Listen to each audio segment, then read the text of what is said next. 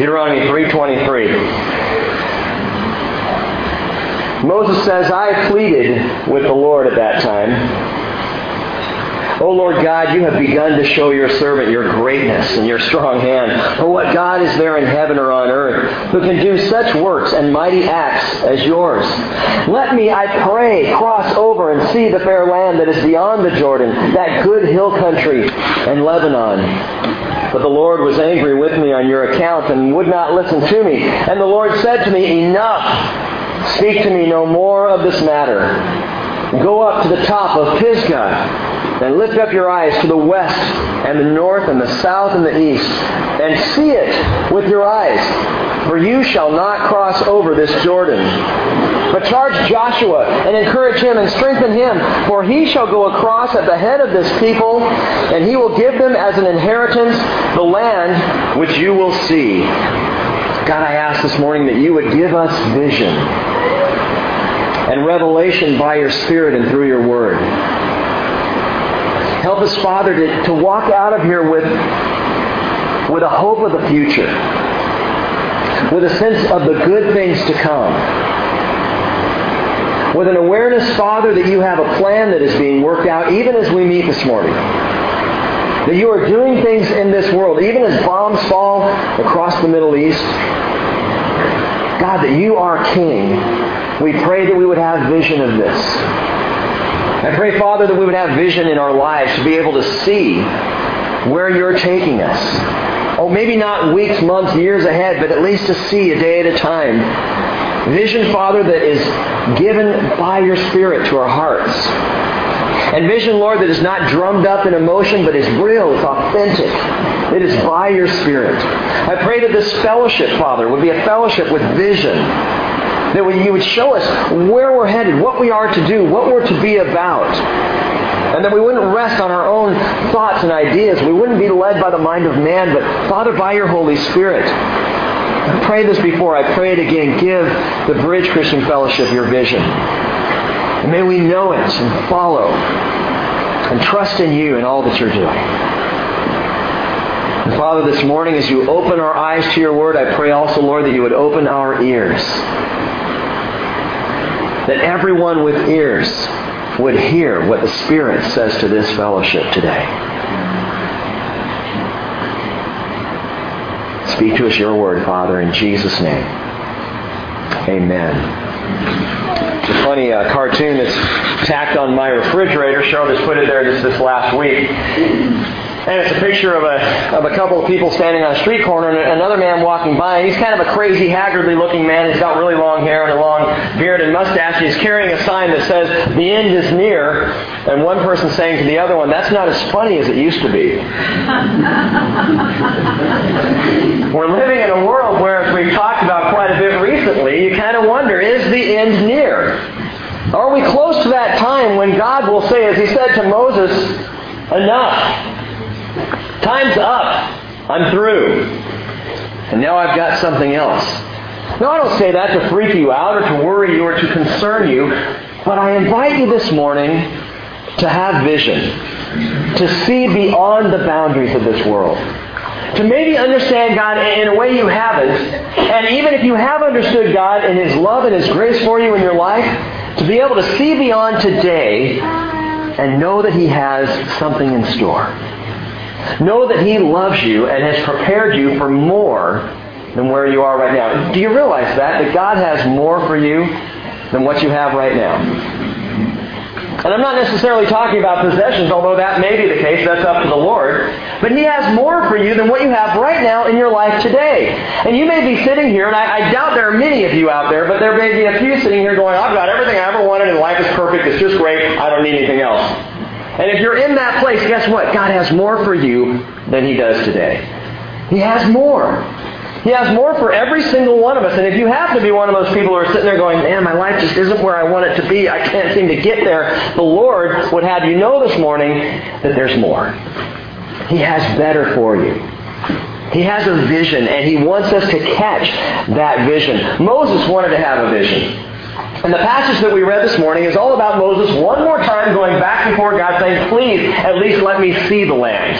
I understand I sinned. I understand that there are some problems back in my past with you, in my history, and I'm not supposed to go into the promised land. But please, Lord, you're just now starting to do some really cool things. I've seen you wipe out armies before the children of Israel, unbelievably, miraculously, supernaturally. And now, Lord, I want to see more. And the Lord says to Moses, what a lot of us parents say to our kids, enough. Speak to me no more of this matter. Go to your room, Moses. Back in Numbers chapter 20, at a place called Meribah, Moses messed it up. He misrepresented God before the people. He wasn't speaking from divine revelation. No, Moses was speaking from dumb frustration. Let me go back and read real quickly to you. Numbers chapter 20, in verse 8, the story goes, and it's background to this story. God says to Moses, take the rod, and you and your brother Aaron assemble the congregation and speak to the rock before their eyes, that it may yield its water. You shall thus bring forth water for them out of the rock, and let the congregation and their beasts drink. And so Moses took the rod from before the Lord, just as he had commanded him. Now at this point in the narrative, and what God is telling Moses, he has said nothing about condemning the people. He has said nothing about getting on the people. He has not even referred to or mentioned the people's faithlessness. He just says, Moses, go before the rock and speak to it, that it may yield fresh water. So what does Moses do? He took the rod from before the Lord as he was commanded. And Moses and Aaron gathered the assembly before the rock, and he said to them, listen now, you rebels. And you may remember when we studied this several weeks back now, that word rebels, in the Septuagint version of the Old Testament, that's the Greek version, is moros. It's where we get our word moron. And that's what Moses is saying to the people. You morons! You rebels! You idiots! Shall we bring forth water for you out of this rock? And he took up that rod and he struck the rock twice with the rod, and he sinned before the Lord, because you see, he misrepresented the nature and the character of God. God was giving grace. God was saying, I want the people to have, and you know what, by the way, not only was God saying, I want the people to have fresh water, he was saying, I want to draw a picture here. Speak to the rock. Speak to the rock and water will flow. What is it that we do as Christians today? We speak to the rock and living waters flow. It was a prophetic picture that God was setting up way back then, but Moses blew it by striking the rock. And I do wonder at times if we don't strike the rock, strike Jesus, rather than just speak to him that living waters would flow. When we lash out, Lord, I don't understand you. I don't know what you're doing here. Or maybe when we lash out at other people, we strike that rock. Well, Moses doesn't speak grace. Instead, he struck condemnation. And because he did that, now back over in Deuteronomy 3, we find the Lord saying, you cannot go into the land. And even when Moses says, please, let me just go in and see it, just for a moment, God says, no, enough. Because Moses misrepresented God, he can't go in. But there's another reason Moses can't go into the land. Not only did he misrepresent God, Moses represents the law. And the law can never take you into the land. The Bible tells us in several places that Moses is the picture of the law. He's the representation of the law. And the law can't get you through. Only a different person, as you look down in verse 28, could do that. Joshua. In the Hebrew, Yehoshua. In the Greek, Jesus. In English, Jesus. For Joshua is the Old Testament picture of the New Testament Jesus. And only Joshua will be able to lead the people into the land. As John says in John chapter 1, verse 17, the law was given through Moses, but grace and truth are realized through Jesus Christ. But here's Moses in this picture. He wants to see the land. He wants vision. He wants to see more than what he's seen. He's excited about what he's seen. What he's seen is good. They're right up to the border. God has done wondrous things. Moses wants to see more. And God says, enough. This conversation is over, Moses, but I'll tell you what I'm going to do. I'm going to let you see the land in a different way. Go on up to the top of Mount Pisgah. And up on the top of that mountain, I'm going to let you see the land. And it's on the top of Mount Pisgah that Moses gets literally a supernatural vision. I've mentioned this vision before. I want you to see it this morning. That Moses didn't just go up to the top of a mountain and kind of get in the lay of the land and then die. Flip in your Bibles to Deuteronomy 34. Deuteronomy 34. Now this morning, I want to go through several mountain ranges with you. Look at several mountains in Scripture. Mountains of vision. Places where we can go to see better what the Lord is doing and what He may have for us. And the first mountain, if you're taking notes, the first mountain is Mount Pisgah. P-I-S-G-A-H, Mount Pisgah, which is the mountain of vision. Listen to this. Deuteronomy 34 verse 1 tells us, "So Moses went up from the plains of Moab to Mount Nebo, to the top of Pisgah, which is opposite Jericho. And the Lord showed him all the land." Now watch. Gilead as far as Dan, and all of Naphtali, and the land of Ephraim and Manasseh, and all the land of Judah as far as the western sea, and the Negev, and the plain in the valley of Jericho, the city of palm trees, as far as Zoar. And then the Lord said to him, "This is the land which I swore to Abraham, Isaac, and Jacob, saying, I will give it to your descendants. I have let you see it with your eyes, but you shall not go over there." What's supernatural about that? What's supernatural about it is Moses couldn't have seen all of that from the top of Mount Pisgah. Now he could see a lot of the land, but he could not see all of the land. Even in the description here, that he saw Gilead as far as Dan, and Naphtali and the land of Ephraim, and Manasseh and the land of Judah, all those parcels of land that had yet to be even parceled out to the people. People weren't in the promised land. They weren't in those places yet. But Moses saw where all of those places would be. The full expanse of Israel. From the tip of northern Israel to the tip of southern Israel. Moses saw it all in this amazing vision. This mountain of vision. God didn't have to do that. He didn't have to do that for Moses. He didn't have to give him that vision, that incredible encouragement that Moses at this point needed. Just to know after 80 years of his life, 120 years of his life, that his life had been worth something. That his life had actually mattered. I mean, the first 40 years he was in Egypt, and then he murders a guy, so for 40 years he flees out and he's in Midian, a shepherd, hanging out with the sheep, smelling like sheep, being with sheep, eating with the sheep. And then somehow God calls him. Why would He call him? Moses didn't know. Back to Egypt to lead the people out. For 40 years he led them across that wilderness, across that desert, crying, whining, whimpering, children of Israel. And finally they get to the border, and Moses, because of the sin at Meribah, cannot go in. And at that point, if I were Moses, I'd go, man, I don't even know if it was worth it. I don't even know if the land is worth it. Moses had never been there. God didn't have to let him see it, but He did. Because God is a gracious God. And that moment before Moses died up on that mountain must have been incredibly encouraging for this servant of God to look out with his own eyes and see, and to know that's where they're going. It's there for them. Could you personally use an encouraging vision today? As I started out with, could you just use a word of knowing that what's happening in your life today is not going to be par for the course? That the Lord actually does have more for you? That He has a vision for you He wants you to catch? Proverbs 29:18 tells us where there is no vision, the people perish. Now that word perish in the Hebrew is para. It literally means naked, exposed, or undone. Without vision, the people are exposed. They're undone. And maybe you felt that way. Maybe the events of your life, recent or past, have left you just feeling exposed. That's the worst. It's the worst when you sin in front of friends. Isn't that terrible? Or in front of family members, and they see you for who you are. Especially when you sin in front of friends that you've really held it all together for a long time in front of them, and then all of a sudden a word shoots out of your mouth, or an action, or a behavior, and they realize what you hoped that they would never figure out. You're a sinner.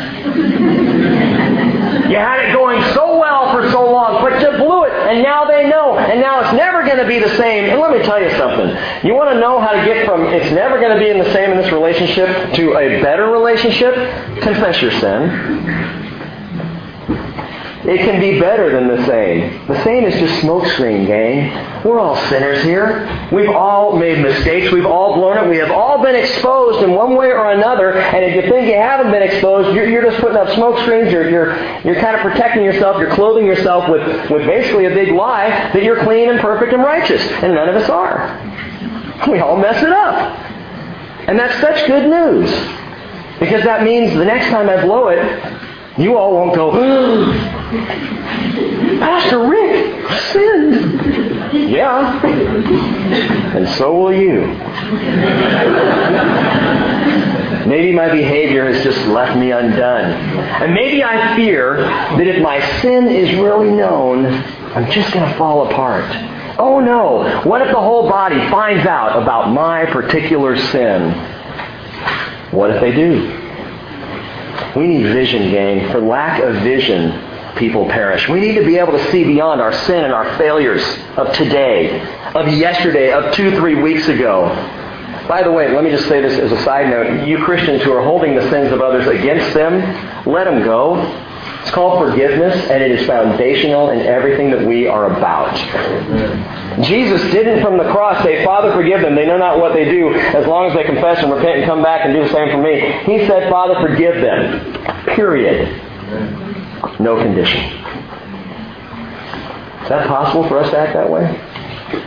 Again, that was a little side note. I didn't have that in my notes. But Mount Pisgah, get back there. Mount Pisgah is the mountain of vision. It's that place where the Lord's inviting you to climb this morning. The place of vision. The place of being able to stand out and look out over the broad plain and to see all of what the Lord has before you. To know that there is hope for the future. And vision is exactly what we need. Now, Pisgah is an interesting word. It means cleft. Cleft.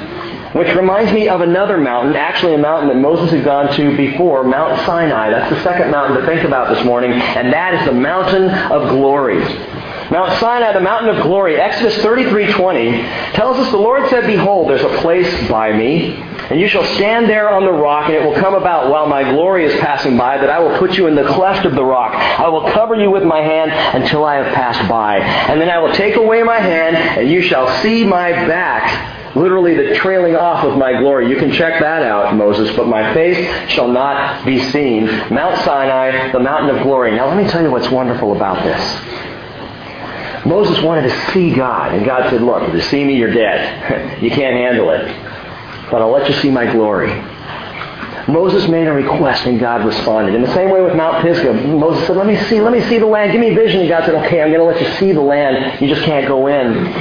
The Bible tells us this, one of the most wonderful verses. You have it underlined, highlighted, circled. James chapter 4, verse 8. Draw near to God, and He will draw near to you. Wow. Really? We were praying this morning before we started, and just kind of a thought hit me. It is unbelievable that God is right here this morning. Because He happens to be in any number of churches all across the Skagit Valley, all across Island County.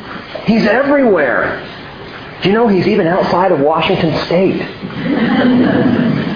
Amazing. He is across the nation, across the world. He's everywhere all at once, mind-blowing, almost incomprehensible. And then James comes out and says, draw near to God and He'll draw near to you. Sometimes we think in our lives, God just doesn't have time for me. I'm insignificant. I'm just a little peon in the world. I don't really God doesn't have any use with me. Draw near to God, and He will draw near to you. Moses desired to see Him, wanted to be close to Him. And he said, all right, okay, little man, you can't handle seeing me, but I'm going to draw near anyway. I'm going to cover you with my own hand, protect you against even my glory, and then I'll let you see a little bit. But listen, these two mountains, Mount Pisgah, Mount Sinai, the Mount of Vision, the Mountain of Glory, be careful. Because these mountains can also be dangerous. For there's a third mountain you need to go to. Another mountain in the Bible where another vision was offered, where glory was offered. Vision, glory, both things that we want. Both can be great things, but both can be dangerous as we desire them. For the third mountain is Mount Temptation, the mountain of seduction. Matthew chapter 4, verse 8, the devil took Jesus to a very high mountain and showed Him all the kingdoms of the world and their glory. Now compared to Moses' experience on Mount Pisgah, this seemingly greater supernatural vision of all the kingdoms of the world is what Jesus saw. God showed Moses from Pisgah just Israel. Satan took Jesus up to a big mountain and said, check it out. All the kingdoms of the world. And somehow Jesus, as he stood there with Satan, was able to see all the kingdoms of the entire world. Supernaturally, wonderfully. It was seductive.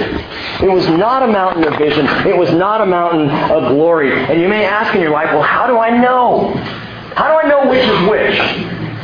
When I want vision from the Lord for my life, how do I know it's a vision from God? How do I know it's not me in my own little head? How do I know it's not Satan trying to lead me down a road, giving me a vision that's a wrong vision, that's inaccurate, that's not actually from God? A mountainous question for you to ask. When you're considering vision, ask, is the vision God is giving me a shortcut? Is it a shortcut? If God's showing you something in your life that you believe He wants you to do, is it just a shortcut that makes it easier? A few weeks back, we looked at these temptations of Jesus. Do you recall what the true temptation here was for Jesus as He stood on that mountain? Satan was offering Jesus what God had already promised Jesus He would receive, all the kingdoms of the world. And those kingdoms were Satan's to offer. And as he stood up there on the mountain with Jesus and said, look, all these kingdoms, they can be yours. Jesus is thinking, well, yeah, I know they can be mine. Psalm 2 tells me that God is going to give me all the kingdoms of the world. And Satan says, yeah, but you don't have to do it God's way. Because God's way is the long way. God's way leads you around to a difficult place. My way is easy. Bow down and the kingdom's yours right now. And had Jesus done that, had He accepted that, well, it would have been a tremendous, tremendous loss because not a single soul of mankind could have been saved. A shortcut. Jesus said to Satan, go. It's written, you shall worship the Lord your God and serve Him only. Satan's way would have been an easier path, but in terms of souls, it would have been an inestimable loss. Besides, there were more mountains to climb. And the next mountain, for Jesus, would parallel Jesus' answer to Satan on this mountain. Jesus said, you shall worship the Lord your God and serve Him only. And so later in Jesus' life, He ends up on a mountain called Mount Hermon, I believe. Turn in your Bibles to Matthew 17. Matthew 17. We climb from one mountain to the next this morning. I'm going to say Mount Hermon. Now, the Bible doesn't tell us that directly, and there are different ideas. In fact, if you go to the country of Israel, they'll call a certain mountain the mountain of Jesus' temptation. I don't think it's the one. Won't get into that today. But Mount Hermon, one of the largest mountains in Israel, is known also as the Mountain of Transfiguration. Matthew 17, verse 1 tells us 6 days later, Jesus took with Him Peter and James and John, His brother, and led them up on a high mountain by themselves. And He was transfigured before them, and His face shone like the sun, and His garments became white as light. Behold, Moses and Elijah appeared to them, talking with Him. I love that because Moses did get into the promised land. Verse 4, Peter said to Jesus, Lord, it is good for us to be here, and if you wish, I will make 3 tabernacles here, one for you, one for Moses, and one for Elijah. And while he was still speaking, a bright cloud overshadowed them, and behold, a voice of the cloud said, This is my beloved Son, with whom I am well pleased. Listen to Him. What did Jesus say on the mountain of temptation? What did He say? Worship the Lord and serve Him only. But here He is now on the mountain of transfiguration. He's transfigured. He's in this glorified state. And as Peter wants to worship all 3, God says, you listen to Jesus. Now the worship is toward Jesus. It is for Jesus. And when the disciples heard this, verse 6, they fell down to the ground and were terrified. And Jesus came to them and touched them and said, Get up and do not be afraid. And lifting up their eyes, they saw no one except Jesus Himself. Oh, Lord, may we see no one except Jesus Himself. In our worship, in our fellowship, in the way we live our lives, may we see no one except Jesus Himself. Not one of your elders, not Pastor Rick or Pastor Les. May we see no one but Jesus Himself. How do we know, again, if a vision is from God? A second question to ask. Not just does the vision give you a shortcut, but is the vision an elevation of Jesus?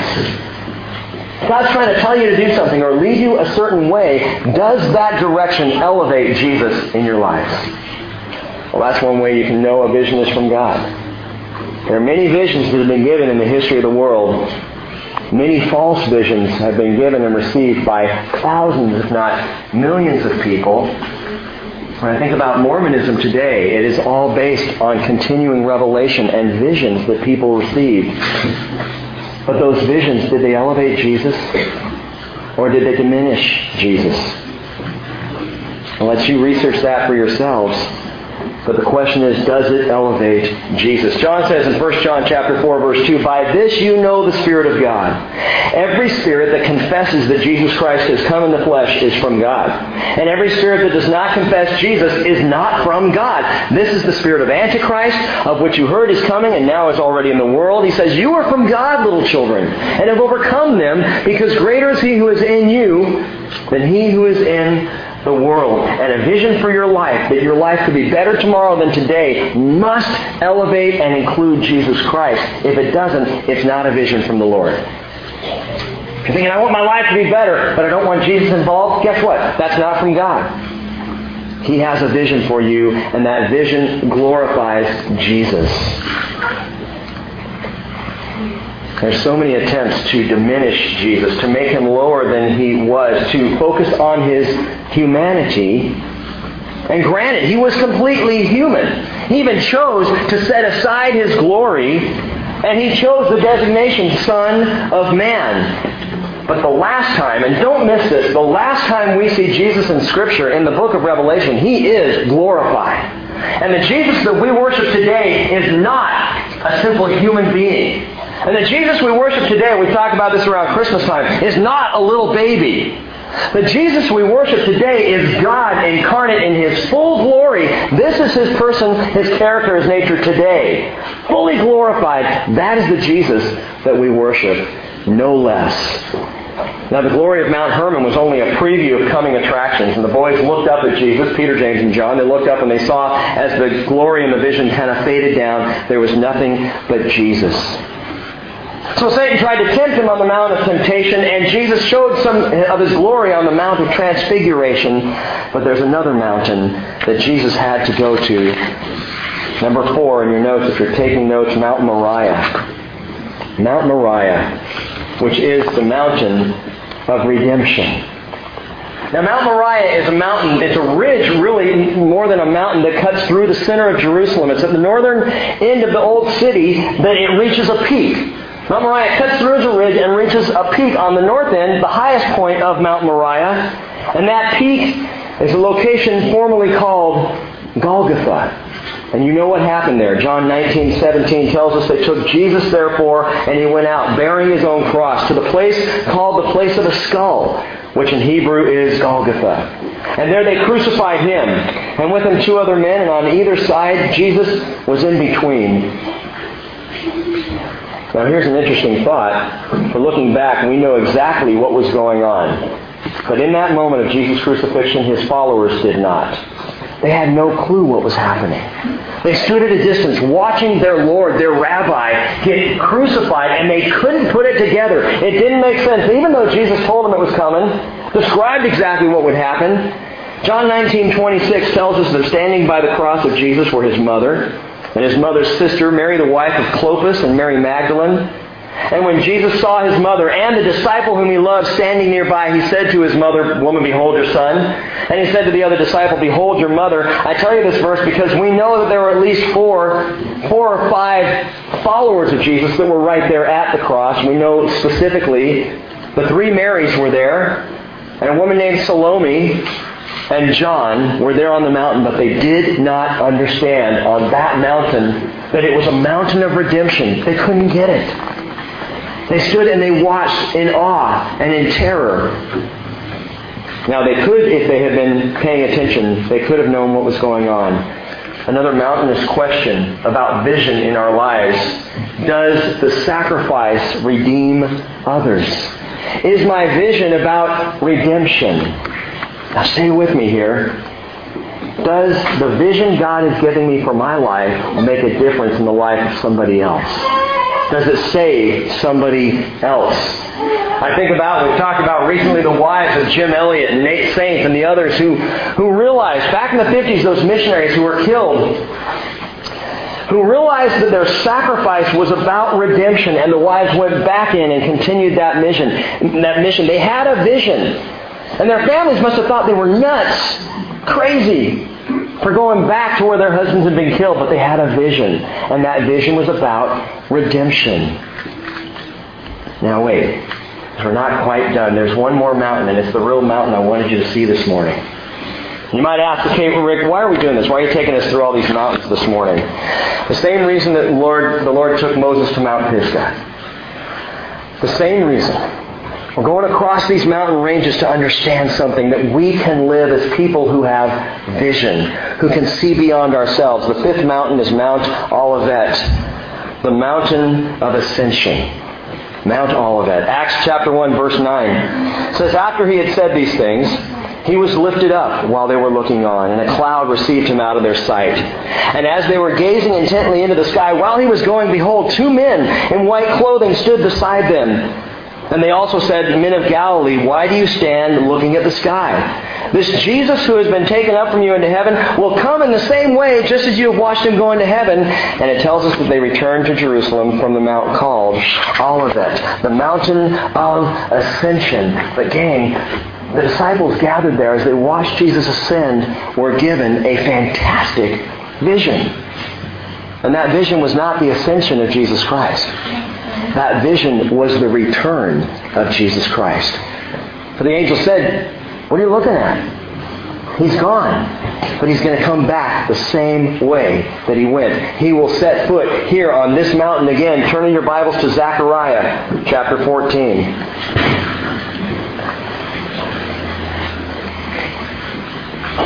Zechariah chapter 14. For Mount Olivet is not just the Mount of Ascension, it's the Mount of Return. And listen carefully to that. I have one last thing to share with you. Zechariah chapter 14, verse 1. Behold, a day is coming for the Lord when the spoil taken from you will be divided among you.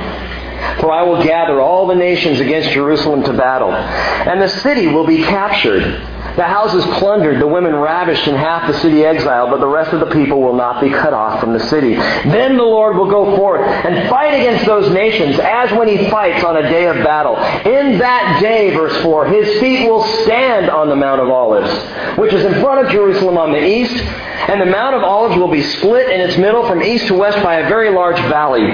So half of the mountain will move toward the south, and the other half will move toward the north. You, in speaking to the Jewish people, will flee by the valley of my mountains, for the valley of the mountains will reach to Azel. And you will flee just as you fled before the earthquake in the days of Uzziah, king of Judah. And then the Lord my God will come, and all the holy ones with him.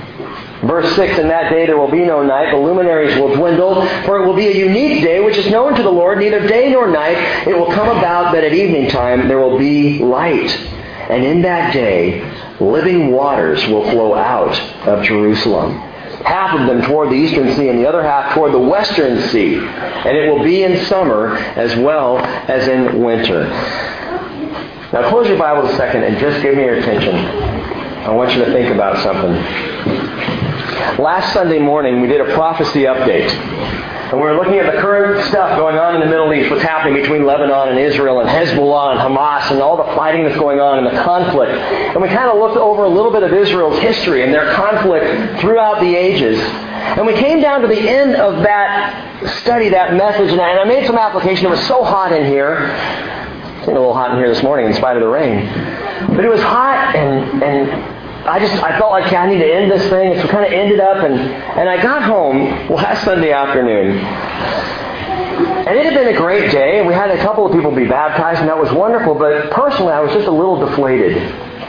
I walked in the door and I told Cheryl, I'm disappointed in the teaching this morning. I'm just disappointed in what came off. She's like, you're so hard on yourself, knock that off. And I said, no, I'm not talking about disappointed in my ability.